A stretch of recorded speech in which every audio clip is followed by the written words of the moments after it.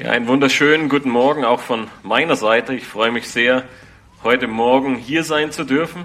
Ich soll euch sehr, sehr herzliche Grüße aus Berlin mitbringen, vor allem von der Leuchtturmgemeinde. Wir sind sehr dankbar für eure Verbundenheit, für die geschwisterliche Liebe, auch wenn wir uns sehr selten sehen, für die Gebete, die ihr für uns betet, und wir sind auch dankbar für die Gebete, die wir für euch beten dürfen, für all die Unterstützung, die wir von euch bekommen. Es ist eine große Freude zu wissen, dass wir in Berlin nicht alleine sind, sondern dass es Gemeinden überall auf dieser Welt gibt und dass wir so Gemeinschaft haben dürfen, vorrangig im Geist, aber hin und wieder auch tatsächlich leibhaftig. Ja, ich möchte heute mit euch eine Stelle aus dem 2. Petrusbrief betrachten und euch zu Beginn eine Frage stellen. Die Frage lautet: Was oder wovon erzählst du anderen Menschen am liebsten? Was ist es, was du anderen Menschen am liebsten weitergibst? Nun, die Deutschen, sie sprechen gerne über ihren Beruf, über ihre Hobbys oder über ihre Reisen, die sie tätigen, auch wenn das momentan vielleicht ein bisschen eingeschränkt ist. Ich weiß nicht, ob die Schweizer vielleicht ähnliche Lieblingsthemen haben, oder vielleicht sind es ganz andere. Notgedrungen ist es heute wahrscheinlich unter anderem auch Corona, weil uns das die letzten 2 Jahre sehr beschäftigt. Nun, einer meiner damaligen Freunde während meiner Ausbildung, er liebte es, über Autos zu sprechen. Er wusste alles über nahezu jedes Auto, und es dauerte keine 2 Minuten, bis das Gesprächsthema bei Autos angekommen war. Egal worüber man sprach, egal worum es ging, er schaffte es innerhalb von kürzester Zeit, das Gesprächsthema auf Autos zu bringen. Es war sein absolutes Lieblingsthema, weil er alles darüber wusste, und er versuchte mit jedem Menschen, den er traf, über Autos zu sprechen, ob er es wollte oder auch nicht. Man könnte sagen, es war ihm in gewisser Weise wichtiger als alles andere. Nun, wir als Gläubige, wir sollten uns von Zeit zu Zeit die Frage stellen: Wovon ist mein Herz voll? Wovon spreche ich mit meinen Freunden, mit meiner Familie, mit Bekannten, mit meinen Nachbarn, aber vielleicht auch mit Fremden, die ich einfach irgendwo treffe, am liebsten? Oder anders gefragt: Worüber denkst du nach? Die Zeit, die du mit niemandem anderen teilst, die nur du in deinem Kopf oder die nur in deinem Kopf passiert. Worüber denkst du nach? Worüber drehen sich deine Gedanken? Was ist vielleicht dein Ein und Alles? Nun, wir alle haben Schätze in unserem Leben und wir werden begeistert davon sein und wir freuen uns, diese Schätze, diese Lieblingsthemen mit anderen Menschen zu teilen. In Matthäus 6, Vers 21 sagt Jesus: Denn wo euer Schatz ist, da wird auch euer Herz sein. Das heißt, das, was uns am wichtigsten, was uns am liebsten ist, daran wird unser Herz hängen, und das sind am Ende auch unsere Schätze. Nun, es ist keinesfalls falsch, versteht mich nicht falsch, Hobbys zu haben oder seinen Beruf zu lieben oder über Autos zu sprechen und Autos toll zu finden. Die Frage ist nur: Ist es das, was dir am allerwichtigsten in deinem Leben ist? Nun, der Aufruf der Bibel, wenn ihr euch zurückerinnert an die Anfänge in 5. Mose 6, als das Volk nach 40 Jahren Wüstenwanderung wieder vor dem verheißenen Land steht, lesen wir in 5. Mose 6 diese wichtigen Verse: Ihr Volk Israel, ihr sollt euren Gott mit was? Mit eurem ganzen Herzen lieben. Das soll es sein, woran euer Herz hängt. Wenn ihr diese Sache festhält, wenn euer Herz voll ist von Gott, dann werde ich euer Leben lang mit euch sein. Dann werden all die Segnungen, die ich euch versprochen habe, sie werden eintreten. Ihr werdet das Land bekommen, ihr werdet in Überfluss leben, ich werde euch vor euren Feinden beschützen. Alles wird gut werden. Nun, wie ich schon sagte, ich möchte heute Morgen gerne mit euch die letzten Worte einer sehr bekannten Persönlichkeit ansehen.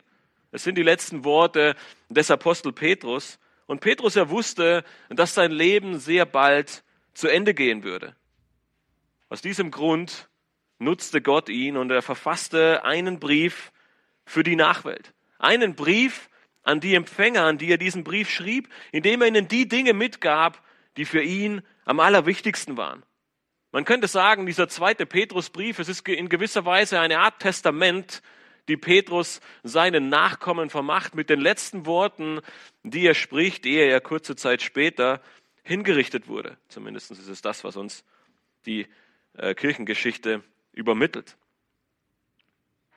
Petrus, er beginnt diesen zweiten und letzten Brief, indem er uns den kostbaren Glauben vor Augen führt, indem er Gottes Gnade groß macht. Und diese Gnade ist es auch, die uns befähigt, wenn wir am Beginn des zweiten Petrusbriefes kurz innehalten und uns allen Eifer schenkt, ein Leben in Heiligkeit und Gottesfurcht zu führen. Er sagt, weil Gottes Gnade groß ist, weil Gottes Gnade uns befähigt, können wir allen Eifer aufbringen, um ein Leben zu seiner Ehre zu führen. Durch den ganzen Brief hindurch erinnert er die Empfänger immer wieder an diese Wahrheit. Er weiß, dass sein Leben bald zu Ende geht und er teilt nun die allerwichtigsten Gedanken mit seinen Geschwistern. Er weiß, wenn wir kurz vorspringen in Kapitel 2, dass Irrlehrer vor der Tür stehen. Irrlehrer, die nichts anderes im Sinn haben, als die Gemeinden zu überfallen und sie mit allen möglichen falschen Lehren von Gott wegzubringen. Sie von dem wirklich Wichtigen abzulenken und ihnen Dinge ins Herz geben, die nicht hilfreich für sie sind.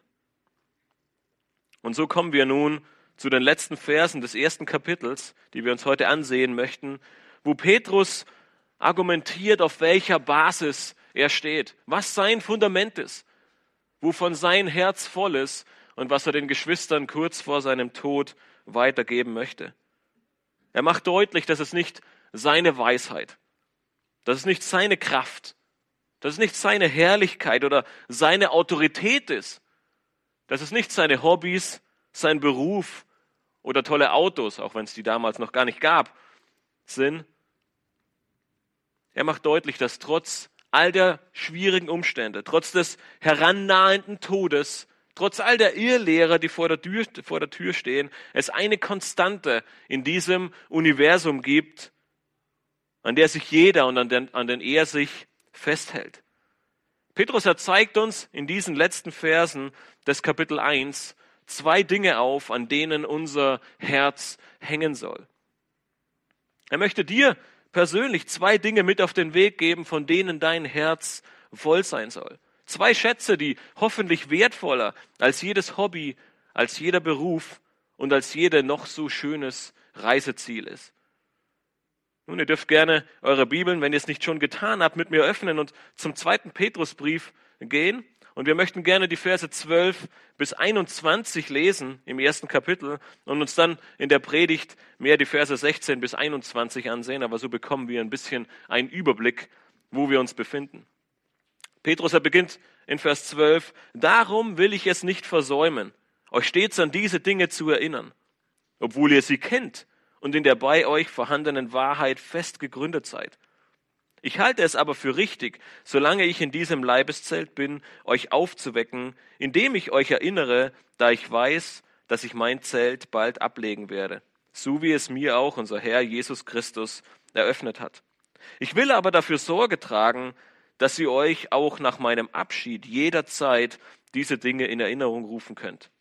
Denn wir sind nicht klug ersonnenen Legenden gefolgt, als wir euch die Macht und Wiederkunft unseres Herrn Jesus Christus wissen ließen, sondern wir sind Augenzeugen seiner herrlichen Majestät gewesen. Denn er empfing von Gott dem Vater Ehre und Herrlichkeit, als eine Stimme von der hocherhabenen Herrlichkeit an ihn erging: Dies ist mein geliebter Sohn, an dem ich wohlgefallen habe. Und diese Stimme hörten wir vom Himmel her ergehen, als wir mit ihm auf dem heiligen Berg waren. Und so halten wir nun fest an dem völlig gewissen prophetischen Wort. Und ihr tut gut daran, darauf zu achten, als auf ein Licht, das an einem dunklen Ort scheint, bis der Tag anbricht und der Morgenstern aufgeht in euren Herzen. Dabei sollt ihr vor allem das erkennen, dass keine Weissagung der Schrift von eigenmächtiger Deutung ist. Denn niemals wurde eine Weissagung durch menschlichen Willen hervorgebracht, sondern vom Heiligen Geist getrieben, haben die heiligen Menschen Gottes geredet. Petrus, er beginnt mit einer Erinnerung.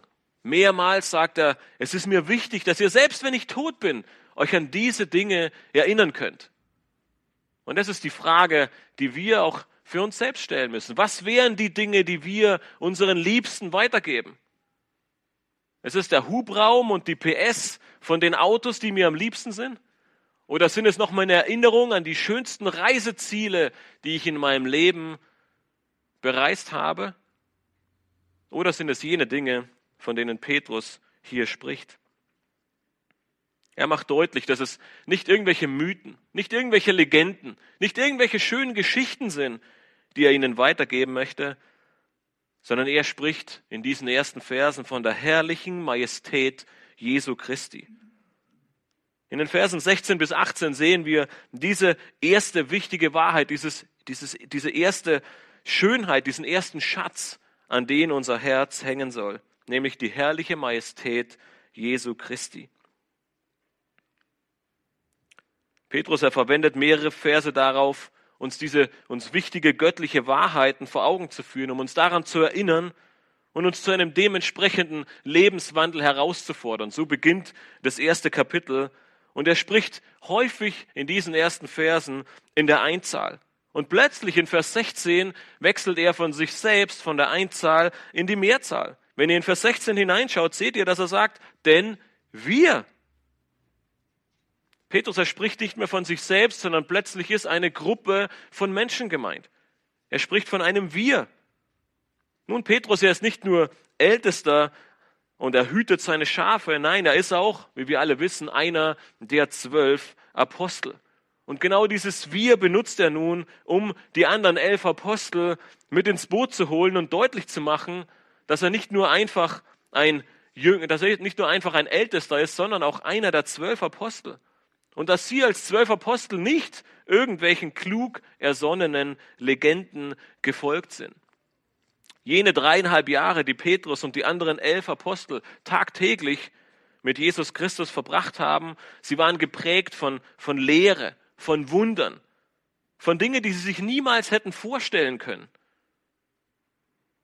Und jetzt, am Ende seines Lebens, blickt er auf diese Zeit zurück und sagt mit völliger Gewissheit, liebe Geschwister, das sind keine Mythen, das sind keine Märchen, die ich euch hier erzähle.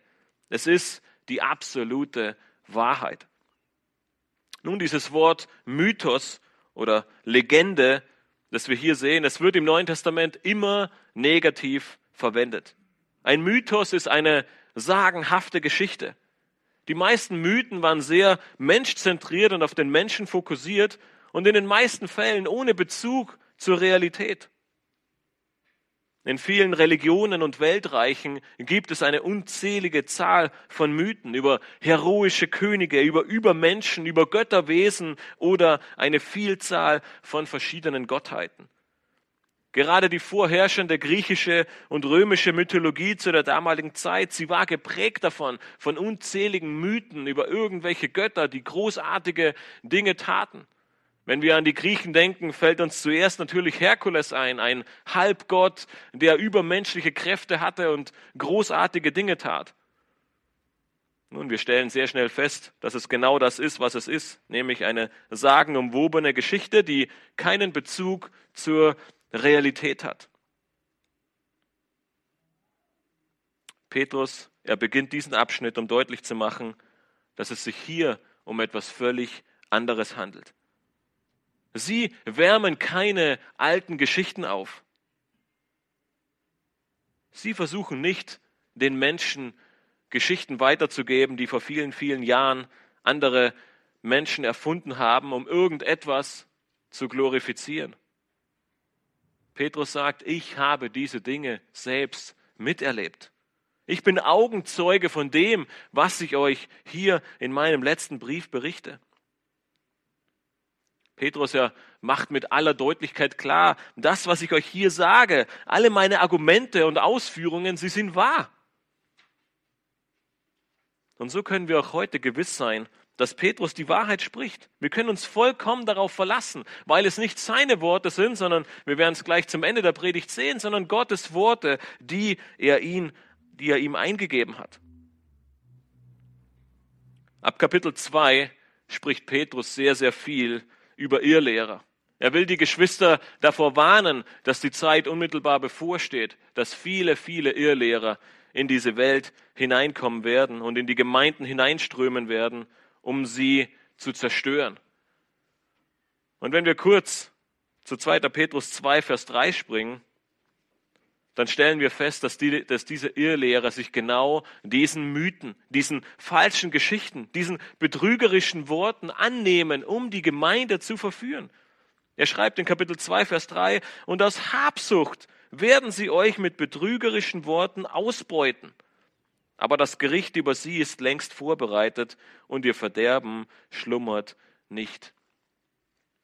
Nun, Petrus, er macht in diesen Versen und in dem ganzen Brief nicht wirklich deutlich, was der Inhalt dieser betrügerischen Worte ist. Es geht ihm vielmehr darum, die Geschwister davor zu warnen und sie auf das wirklich Wichtige hinzuweisen, nämlich auf das Evangelium und auf Gottes Wort. Aber wir sehen hier den großen Unterschied. Während die Irrlehrer in die Gemeinde kommen, um sie mit betrügerischen Worten, mit Mythen, mit Legenden, mit falschen Aussagen zu verführen und auf eine falsche Bahn zu lenken, sagt Petrus, ich stehe hier als ein Augenzeuge. Und ich sage euch das, weil ich es selbst gesehen habe. Es ist kein Mythos, es hat mir niemand erzählt, es ist nicht aus zweiter Hand.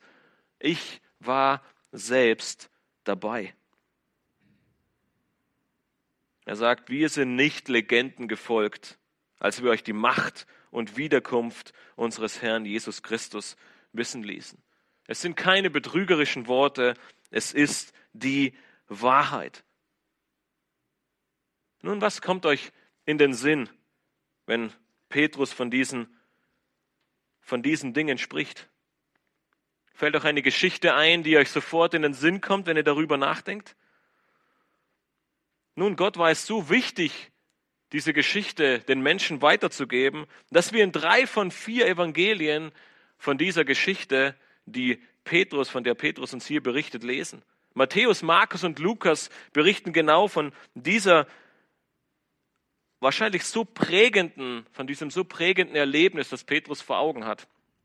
In Matthäus 17, 1-8 lesen wir davon, es geht natürlich um nichts anderes als um die Verklärung Jesu. Und in Matthäus 17 lesen wir, nach 6 Tagen nahm Jesus den Petrus, den Jakobus und dessen Bruder Johannes mit sich und führte sie beiseite auf einen hohen Berg. Und er wurde vor ihnen verklärt und sein Angesicht leuchtete wie die Sonne und seine Kleider wurden weiß wie das Licht. Und siehe, es erschienen ihnen Mose und Elia, die redeten mit ihm. Da begann Petrus und sprach zu Jesus, Herr, es ist gut, dass wir hier sind. Wenn du willst, so lass uns hier 3 Hütten bauen, dir eine und Mose eine und Elia eine. Als er noch redete, siehe, da überschattete sie eine lichte Wolke und siehe, eine Stimme aus der Wolke sprach, dies ist mein geliebter Sohn, an dem ich wohlgefallen habe. Auf ihn sollt ihr hören. Als die Jünger das hörten, fielen sie auf ihr Angesicht und fürchteten sich sehr. Und Jesus trat herzu, rührte sie an und sprach, steht auf und fürchtet euch nicht. Als sie aber ihre Augen erhoben, sahen sie niemanden als Jesus allein. Am Ende seines Lebens berichtet Petrus genau von dieser Begebenheit am Berg der Verklärung, wo er Augenzeuge für einen kurzen Moment von Jesu Herrlichkeit war. Es sind keine netten und wohlklingenden Märchen, die die Apostel verkündeten. Es waren keine Geschichten von anerkannten Historikern. Hier spricht ein Augenzeuge zu uns. Jener, der vor Furcht auf den Boden fiel und Angst hatte, als er die Herrlichkeit Jesu und die Stimme aus dem Himmel hörte, der nun am Ende seines Lebens von diesen Wahrheiten berichtete. Hier sagt er nun, dass er ihnen von der Macht und Ankunft ihres Herrn und Retters Jesus Christus wissen lässt. Nun, je nachdem, welche Übersetzung ihr gerne liest, die deutsche Elberfelder Bibel, sie übersetzt dieses griechische Wort mit Ankunft. Es bezieht sich dabei aber nicht auf Jesu erstes Kommen in der Krippe in Bethlehem, sondern auf sein zweites Kommen, wenn er wiederkommen wird. Deshalb verwendet, wenn ihr die Schlachterbibel liest, sie verwendet das Wort Wiederkunft, um diesen Zeitpunkt oder diese Geschehnis etwas deutlicher zu machen.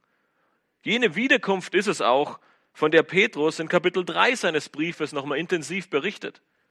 Denn was tun die Irrlehrer? Wie wir nicht anders erwarten, mit ihren betrügerischen Worten sagen sie den Menschen, guck an, es sind schon 20, 30 Jahre vergangen, seit Jesus in den Himmel aufgefahren ist. Wo ist er denn? Er ist nicht wiedergekommen und er wird doch nicht wiederkommen. Genießt euer Leben, lasst es euch gut gehen, versucht so gut und so schön wie möglich zu leben. Jesus, er wird nicht wiederkommen. Und sowohl in Kapitel 1 als auch in Kapitel 3 macht Petrus deutlich, oh ja, Jesus, er wird eines Tages wiederkommen. Und es wird für viele der schönste und herrlichste und beste Moment in ihrem ganzen Leben sein. Aber es wird für die allermeisten Menschen auf diesem Planeten der grausamste und furchtbarste Moment sein, den sie jemals erlebt haben. Weil er kommt nicht mehr als der Retter, wie damals in Bethlehem in der Krippe, sondern er wird in Macht und Herrlichkeit kommen, um diese Welt ein für alle Mal zu richten. Wenn du die Vers 16 nochmal ansiehst, dann kannst du erkennen, dass Petrus vom Negativ zum Positiv übergeht. Er sagt, wir sind nicht klug ersonnenen Legenden gefolgt, etwas Negatives, sondern wir sind Augenzeugen. Wir haben es selbst miterlebt, etwas Positives. Wir haben seine herrliche Majestät von Angesicht zu Angesicht gesehen. Nun, damals wie heute ist ein Augenzeuge jemand Privilegierter, jemand, der aus erster Hand etwas berichten kann. Bei den meisten Gerichtsverfahren wird wer aufgerufen? Ein Augenzeuge. Der Richter, er möchte aus erster Hand wissen, was ist wirklich am Tatort oder bei dieser Sache passiert. Was haben Sie als Augenzeuge tatsächlich gesehen? Der Angeklagte, er kann mir alles Mögliche erzählen. Aber die Augenzeugen sind die, die befragt werden, um rekonstruieren zu können, was denn genau vorgefallen ist.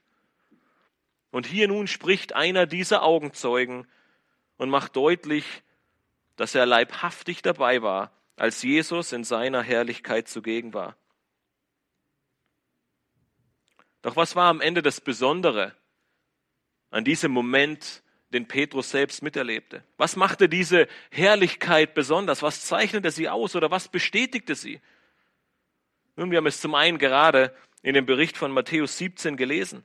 Aber Petrus, er erwähnt es in Vers 17 selbst, wenn er sagt, denn er empfing von Gott, dem Vater, Ehre und Herrlichkeit, als eine Stimme von der hocherhabenen Herrlichkeit an ihn erging. Dies ist mein geliebter Sohn, an dem ich wohlgefallen habe.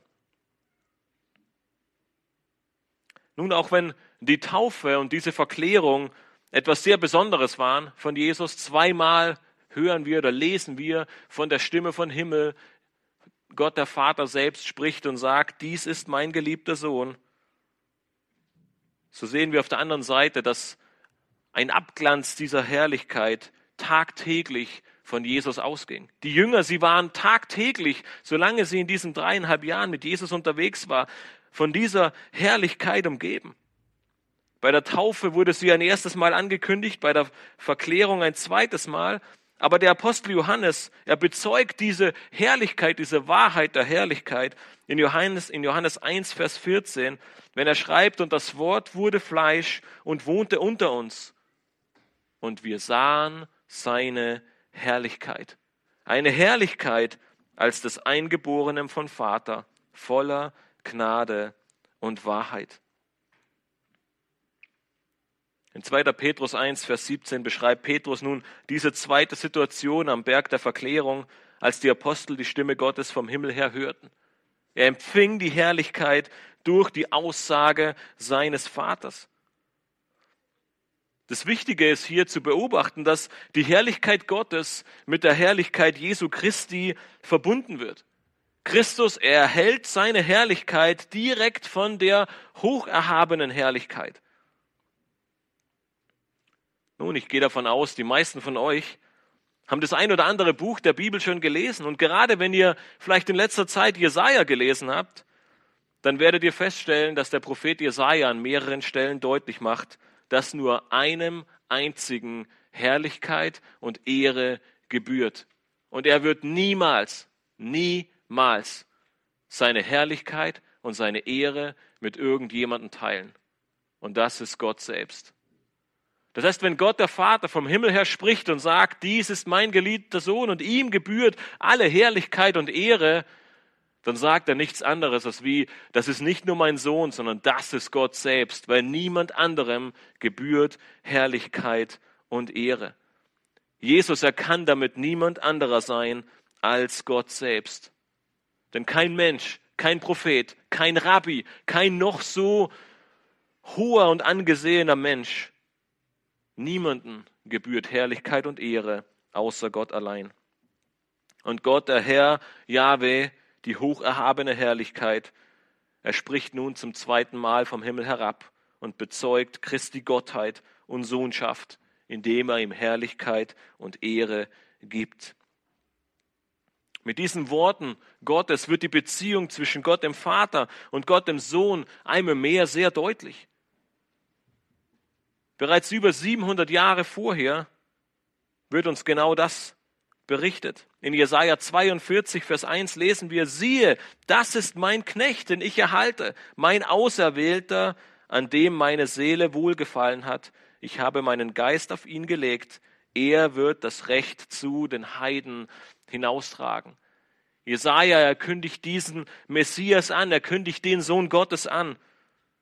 Und bereits im Alten Testament wurde an vielen Stellen deutlich, dass dieser Messias niemand anderer ist als Gott selbst. Und im Neuen Testament sehen wir unter anderem hier in 2. Petrus 1, aber auch an vielen anderen Stellen die Bestätigung dessen, dass der Messias, dass Jesus Christus niemand anderer ist als Gott selbst. In Vers 18 verdeutlicht Petrus dies noch einmal, wenn er schreibt, und diese Stimme hörten wir vom Himmel her ergehen, als wir mit ihm auf dem heiligen Berg waren. Er macht deutlich, das war kein Hirngespinst, das war keine Idee, das ist keine Lüge, die ich euch weitergebe. Ich habe diese Stimme selbst gehört. Ich bin mir ziemlich sicher, dass dieser Tag, diese wenigen Stunden, ja vielleicht diese wenigen Minuten eine der eindringlichsten Erfahrungen im Leben des Apostels waren.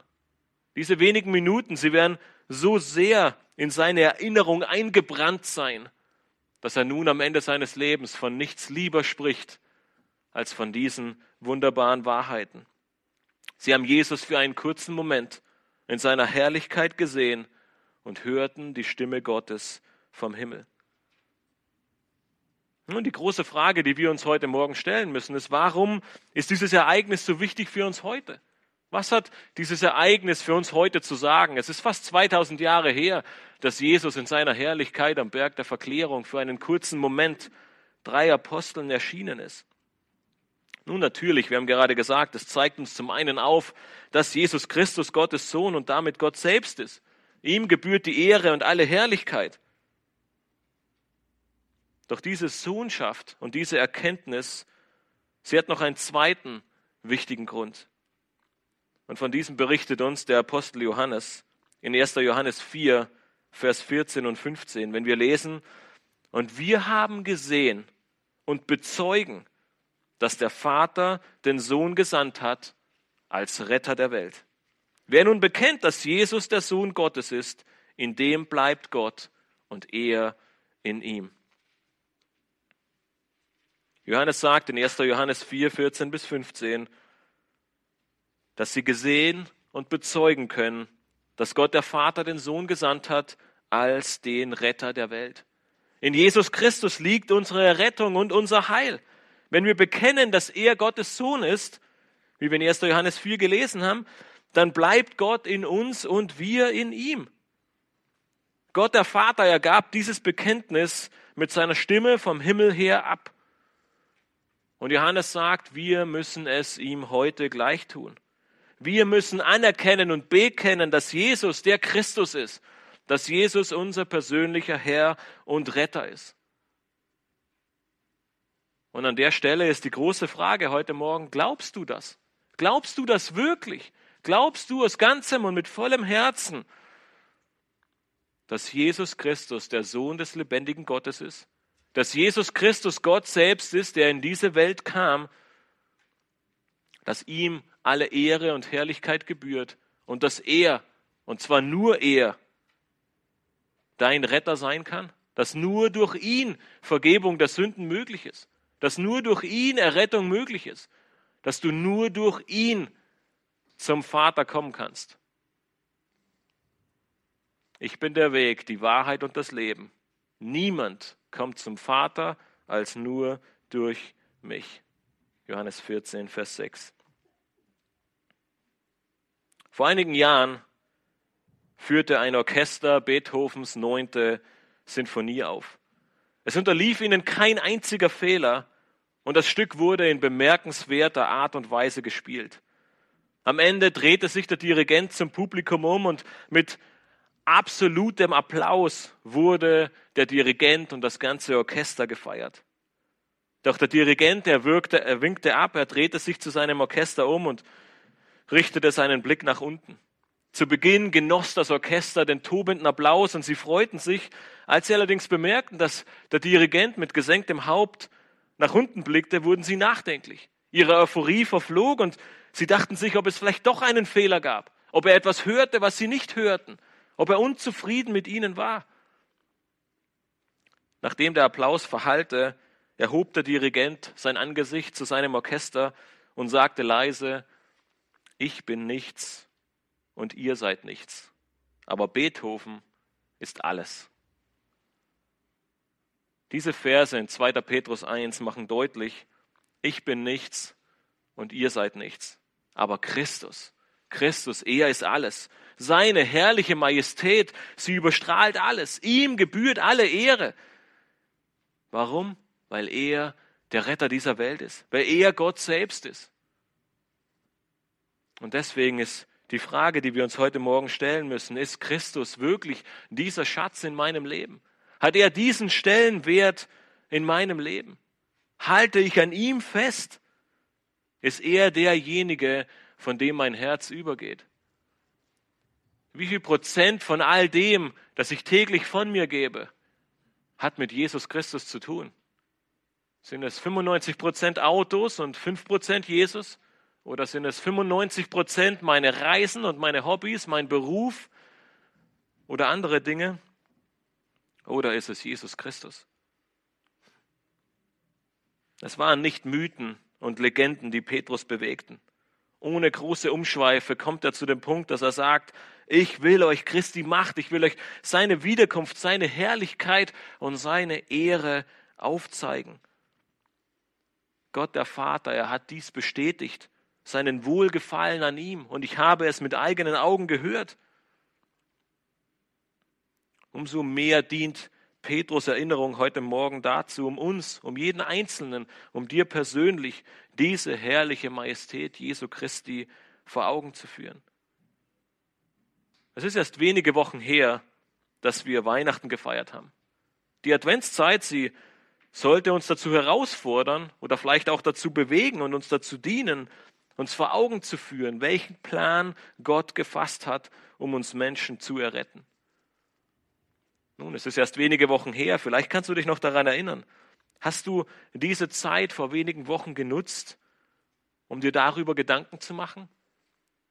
Oder bist du eher bei dem kleinen Kind in der Krippe stehen geblieben? Nun, dieses kleine Kind in der Krippe gab es nur ein einziges Mal, nämlich ziemlich genau vor 2000 Jahren in einem kleinen Stall in Bethlehem. Aber die Wahrheit ist, es geht um etwas viel Größeres. Es geht um viel mehr. Gott selbst kam in diese Welt. Ihm gebührt aller Lob und alle Ehre. Und es ist nicht ein kleines Kind, an das wir erinnern, das in Bethlehem in der Krippe lag, sondern vielmehr daran, was Jesus uns sagte, als er in den Himmel auffuhr in Matthäus 28. Ich werde bei euch sein alle Tage bis ans Ende der Weltzeit. Es ist Gott selbst, der uns diese Zusicherung gibt, der uns diese Ermutigung, diese Hoffnung, diese Freude schenkt. Er sagt, egal was auch kommen mag, egal wie schwer die Zeiten wären, insbesondere in Bezug auf die Verkündigung des Evangeliums. Ich werde bei euch sein, in der freudigsten Stunde eures Lebens und im dunkelsten und tiefsten Tal, das ihr euch jemals vorstellen könnt.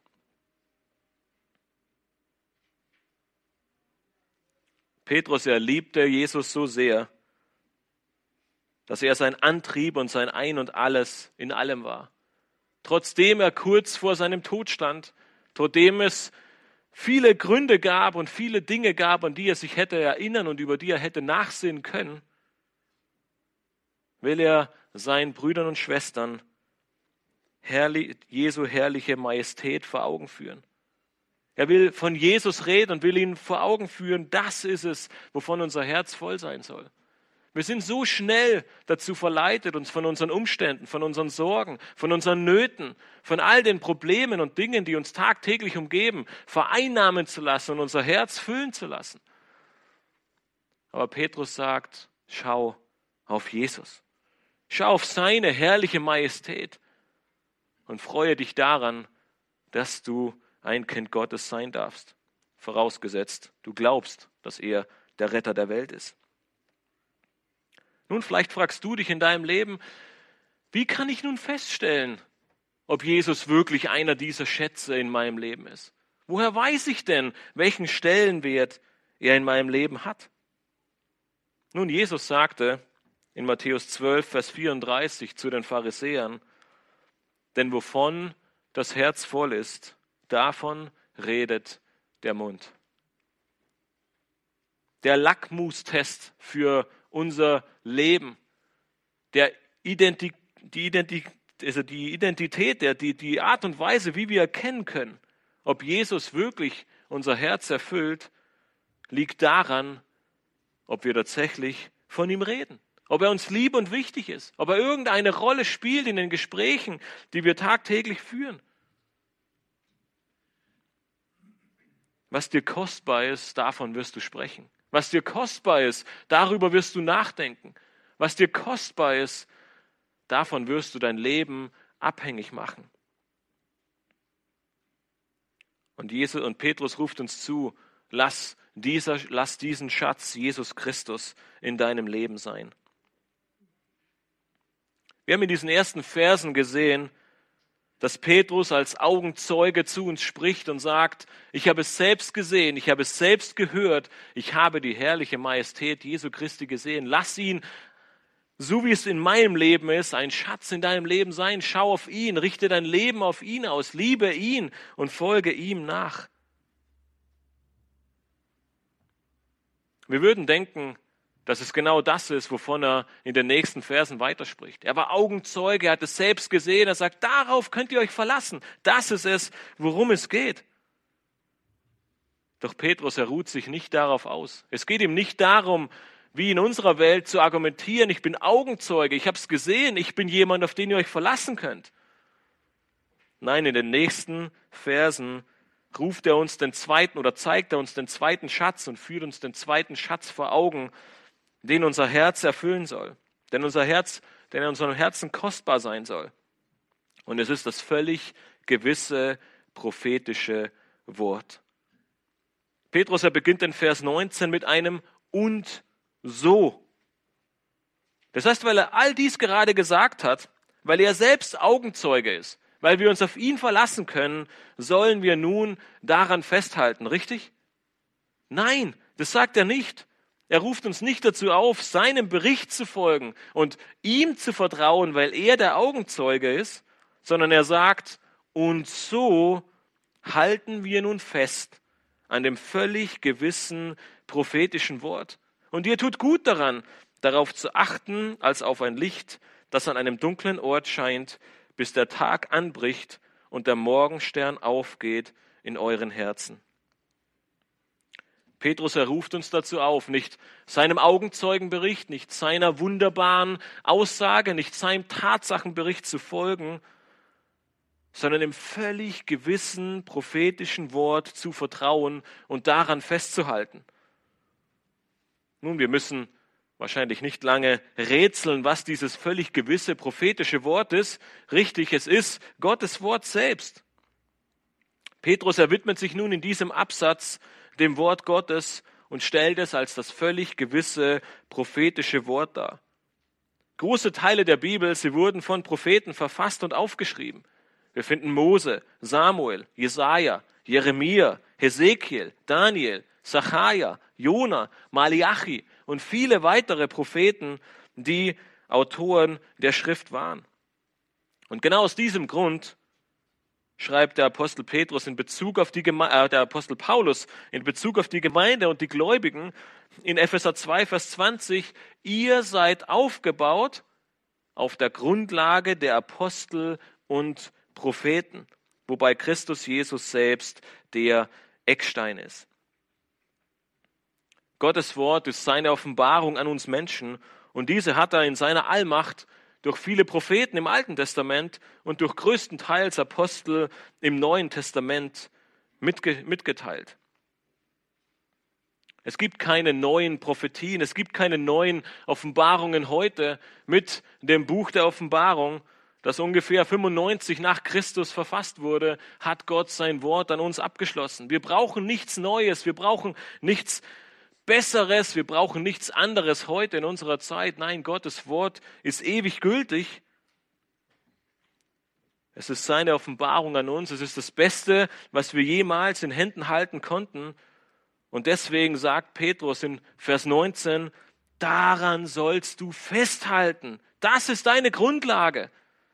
Du brauchst keine Augenzeugen, du brauchst keine Mythen und Märchen, du brauchst keine Historiker, du brauchst keine alternativen Feststellungen und Belege dafür. Gottes offenbartes Wort ist alles, was du brauchst.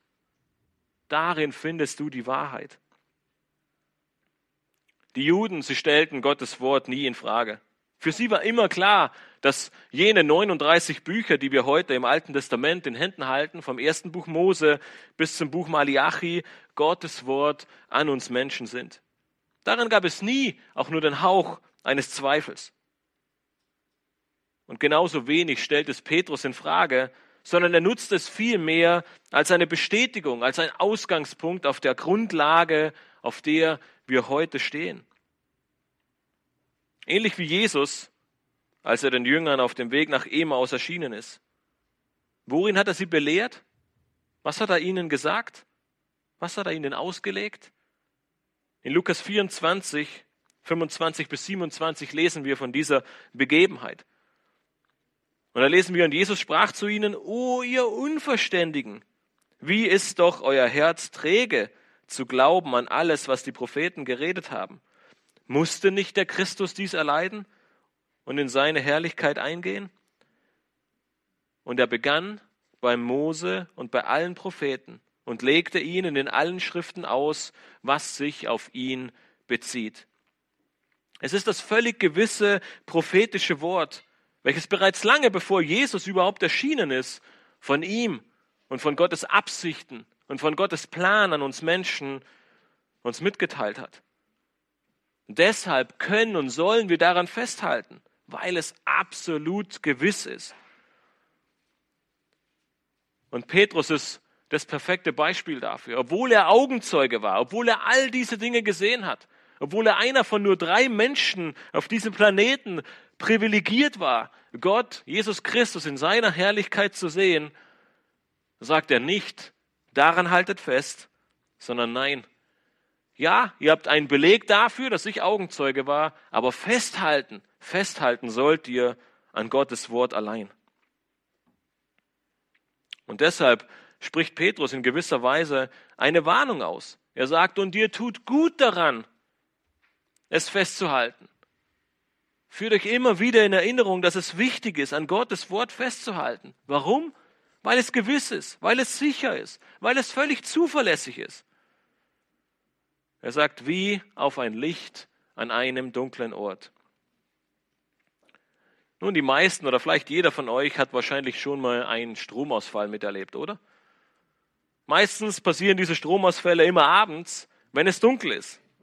Zur Freude der ganzen Familie sind dann auch noch die Batterien der Taschenlampe leer. In dem Moment bin ich immer sehr froh für die Umsicht meiner Frau, die immer irgendwo Kerzen im Haus hat. Wenn dann die Kerze anfängt zu brennen, wird es plötzlich wieder hell. Und wir starren nicht die ganze Zeit nur auf diese kleine Kerze, sondern wir merken, wie die Helligkeit der Kerze anfängt, den Raum zu erleuchten, wie ihre Strahlkraft Licht ins Dunkel bringt und das Licht die Dunkelheit verdrängt und wir plötzlich wieder beginnen, Dinge zu sehen, die wir in der Dunkelheit nicht sehen konnten. Dinge werden wieder erkennbar und wir stolpern nicht von einer Sache über die anderen, sondern diese Kerze, sie bringt Licht ins Dunkel. Und gerade wenn wir Kinder haben, sind wir dann in diesem Moment ganz besonders darauf bedacht, weil Kinder lieben es, Kerzen auszupusten. Und wir sagen, nein, nicht heute, Stromausfall, warte, wenn der Strom wieder da ist, kannst du es auspusten. Wir passen darauf auf. Wir achten darauf, dass die Kerze bloß nicht ausgepustet wird. Und genau dieses Bild benutzt Petrus hier in Bezug auf die Art und Weise, wie wir über Gottes Wort denken sollten. Wir achten darauf, wir halten es fest. Wir versuchen, dass ihm nichts passiert, wie ein Licht an einem dunklen Ort. Ohne Licht können wir nichts sehen, wir tappen im Dunkeln. Und genauso ist es, wenn du als Gläubiger Gottes Wort nicht vor Augen hast. Gottes Wort allein ist deine Richtschnur. Gottes Wort allein ist der feste Halt in deinem Leben. Gottes Wort allein gibt dir wirklich Hoffnung und Zusicherung. So wie ein Licht an einem dunklen Ort, das du niemals außer Acht lassen wirst, genauso ruft uns Petrus hier auf, dass du Gottes Wort als Gläubiger nie außer Acht lassen sollst, nie beiseite legen solltest. Und zwar sagt er so lang, bis das Licht wieder zurückkommt. Oder anders gesagt, bis der Tag anbricht. Wer will schon im Dunkeln sitzen und nichts sehen? Petrus, er macht auch in seinem Beispiel deutlich, wir sollen daran festhalten, bis der Tag anbricht und der Morgenstern aufgeht in deinem Herzen. Nun, beides sind Begriffe, die Petrus hier benutzt, die ein Ausdruck für die Wiederkunft des Herrn Jesu Christi sind. Der Morgenstern, er ist niemand anderer als Jesus selbst. In Offenbarung 22, Vers 16 finden wir einen Hinweis darauf. Dort sagt Jesus, ich, Jesus, habe meinen Engel gesandt, um euch diese Dinge für die Gemeinde zu bezeugen. Ich bin die Wurzel und der Spross Davids, der leuchtende Morgenstern. So wie Christus in den Himmel aufgefahren ist, wird er eines Tages wiederkommen, um seine Gläubigen, seine Gemeinde zu sich zu holen. Und Petrus sagt, bis zu diesem Tag, wenn Jesus Christus wiederkommt, sollst du jeden Tag bereit sein und Gottes Wort festhalten, weil es die einzige Richtschnur, der einzige Anker, die einzige Hoffnung, die einzige Sicherheit in deinem Leben ist. Nun aber, was meint Petrus damit, wenn er schreibt, dass der Morgenstern in unserem Herzen aufgehen wird? Nun, wenn Jesus Christus wiederkommt, dann wird es die einschneidendsten Auswirkungen mit sich bringen, die die Menschheit jemals gesehen hat. Für alle Menschen auf dieser Erde, ja selbst für das ganze Universum.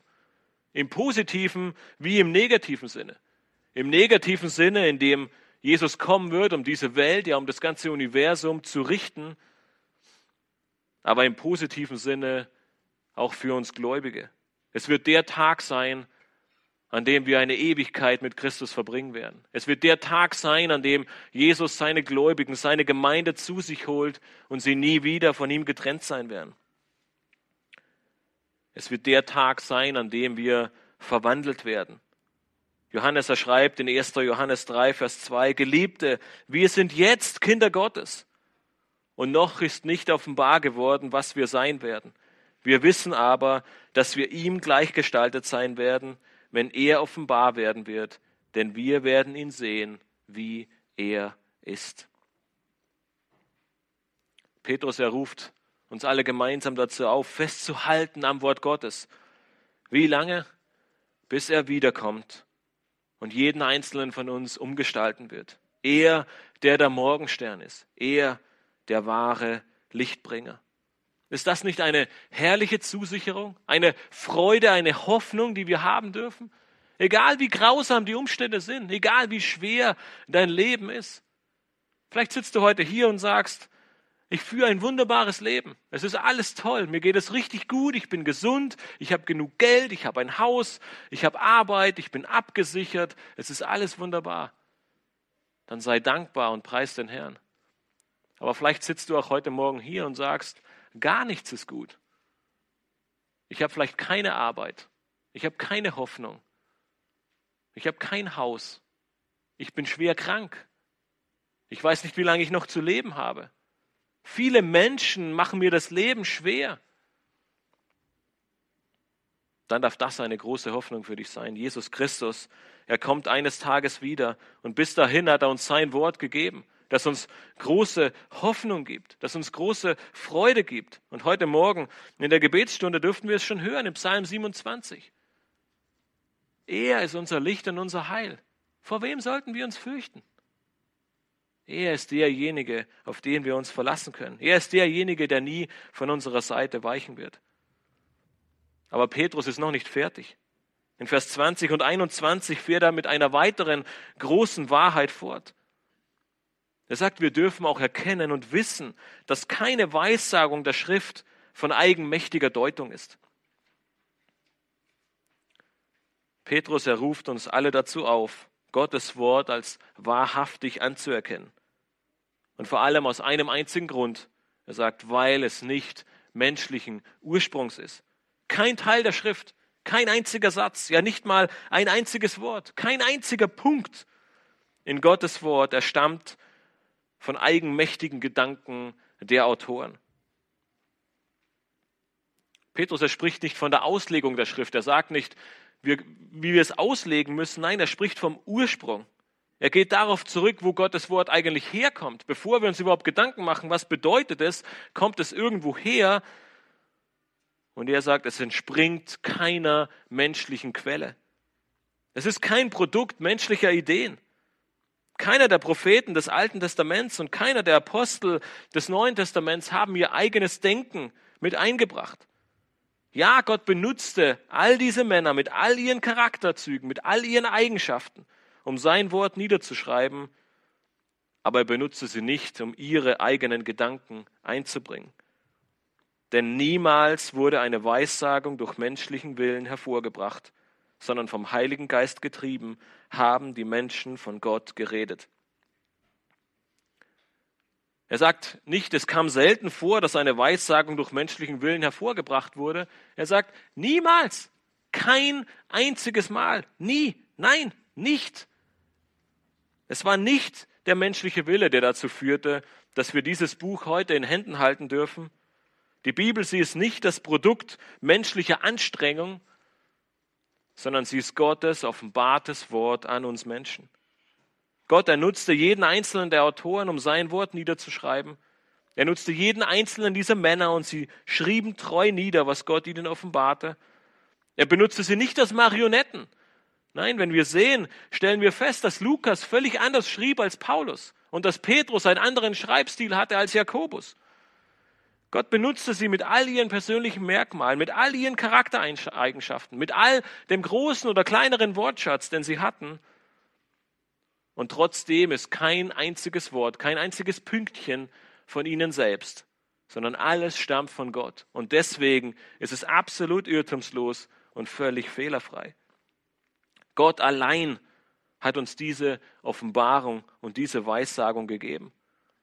Und David bezeugt genau diese Wahrheit am Ende seines Lebens. In 2. Samuel 23, Vers 2 sagt er, der Geist des Herrn hat durch mich geredet und sein Wort war auf meiner Zunge. Getrieben vom Heiligen Geist haben Menschen von Gott geredet. So wie David es sagt, Gottes Wort war auf ihrer Zunge. Niemals war es anders.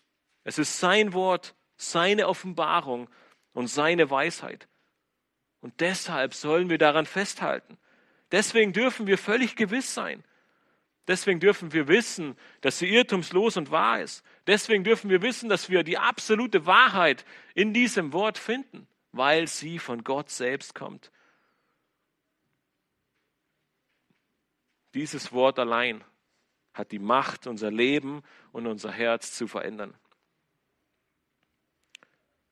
Laut einer Statistik werden über 50% aller Gutscheine, die jährlich verschenkt und verkauft werden, nie eingelöst.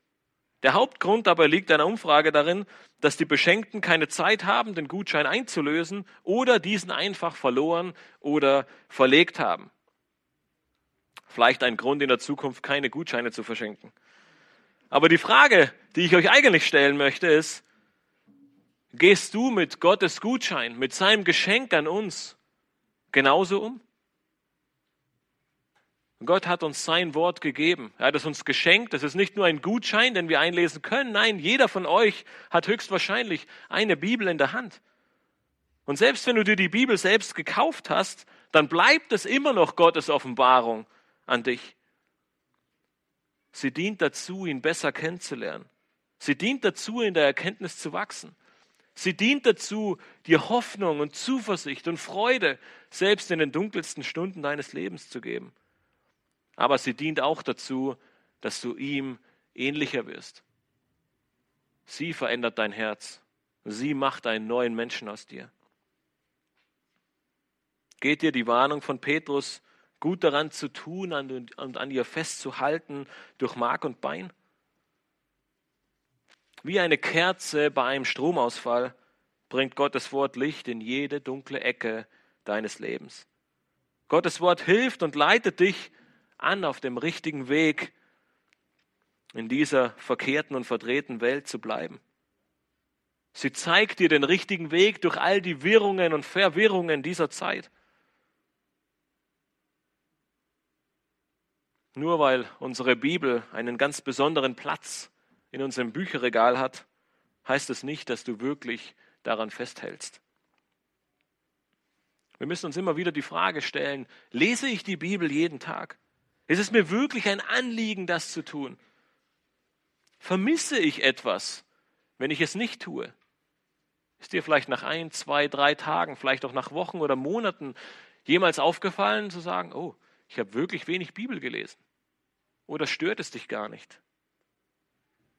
Von den ersten Gläubigen lesen wir in Apostelgeschichte 2, dass sie beständig in der Lehre verharrten. Nun, das war zum einen natürlich all die Predigten und all die Lehre, die sie von den Aposteln bekommen haben. Auf der anderen Seite haben sie alles daran gesetzt, in der Lehre zu bleiben, die Bibel zu lesen.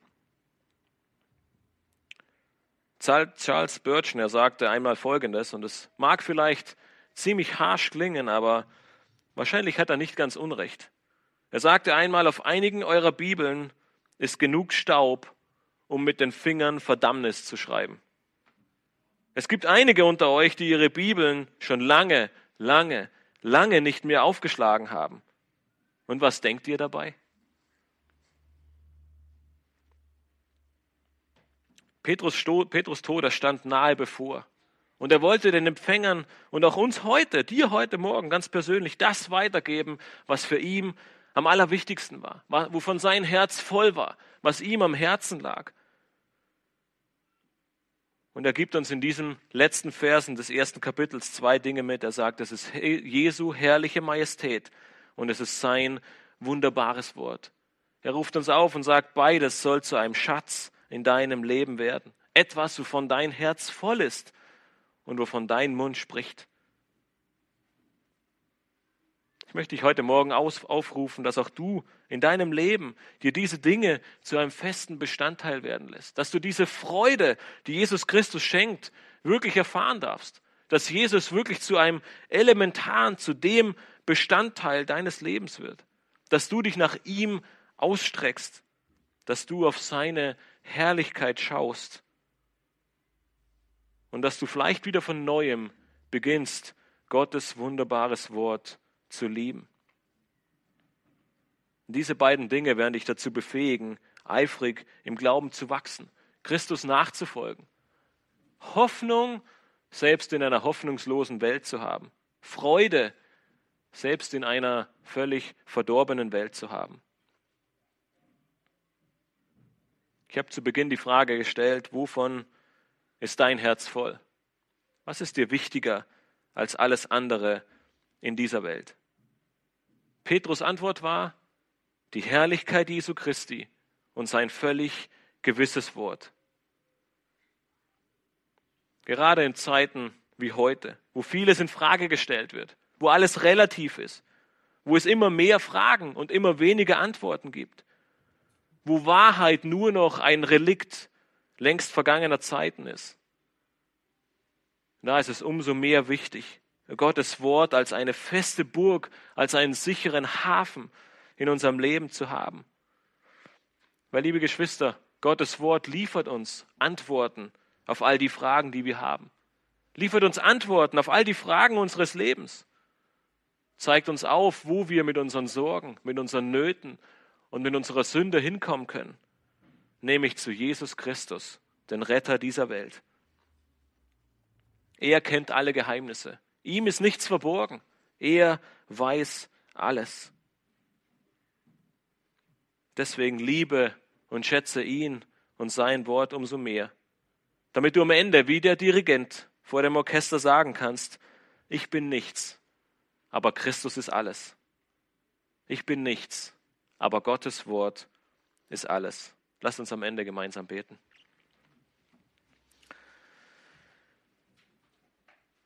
Himmlischer Vater, wir möchten dir von Herzen danken, dass wir heute dein Wort in Händen halten dürfen. Dass du trotz all der satanischen Versuche über die letzten 2000 Jahre dein Wort bewahrt hast. Dass wir es heute genauso in Händen halten dürfen wie die Geschwister vor vielen Jahrhunderten oder vor Jahrtausenden. Herr, wir möchten dir danken, dass wir dein Wort haben, das uns an so vielen Stellen ermutigt, das uns an so vielen Stellen Freude und Hoffnung und Zuversicht schenkt. Das uns aber auch an einigen Stellen, wie unter anderem auch hier in 2. Petrus 1 ermahnt, wirklich auf das Wichtige zu sehen. Es ist kein Fehler und keine Sünde, Hobbys zu haben, sich an Dingen in dieser Welt zu erfreuen, dankbar zu sein für all das, was du uns gibst, wie es auch das Buch Prediger sagt, Herr. Aber auf der anderen Seite uns immer wieder darauf zu besinnen, was ist wirklich das Wichtigste? Wovon sollte unser Herz voll sein? Herr, und wir danken dir, dass wir diese ermutigenden und vielleicht auch ermahnenden, aber Worte voller Hoffnung und Zuversicht in deinem Wort haben dürfen, uns auf deine herrliche Majestät und auf dein Wort zu stützen, weil wir darin Hoffnung, Zuversicht, Freude finden dürfen, dass jede niedergeschlagene Seele, jede Trauer damit bekämpft werden kann, weil wir wissen dürfen, dass du über allen Dingen stehst, Herr, dass wir uns auf dich werfen dürfen, der selbst gelitten hat, der all diese Dinge selbst durchlebt hat, damit du ein Hohepriester voller Liebe und Zuneigung für uns bist, Herr. Wir möchten dir danken für deine Güte, für deine Gnade und für dein Wort und möchten dich bitten, dass es uns von Neuem lieb wird und wir mit großer Freude und Hoffnung und Zuversicht in dieses neue Jahr starten und uns vielleicht ganz von Neuem vornehmen. Mehr Zeit in deinem Wort, mehr Zeit mit dir, mehr Zeit in dem Blick darauf, auf deine herrliche Majestät zu verbringen und ein Leben zu führen, das dir die Ehre gibt, das ein Zeugnis und ein Licht für dich ist in dieser Welt, die dich so sehr nötig hat, Herr. Wir loben und preisen dich. Amen.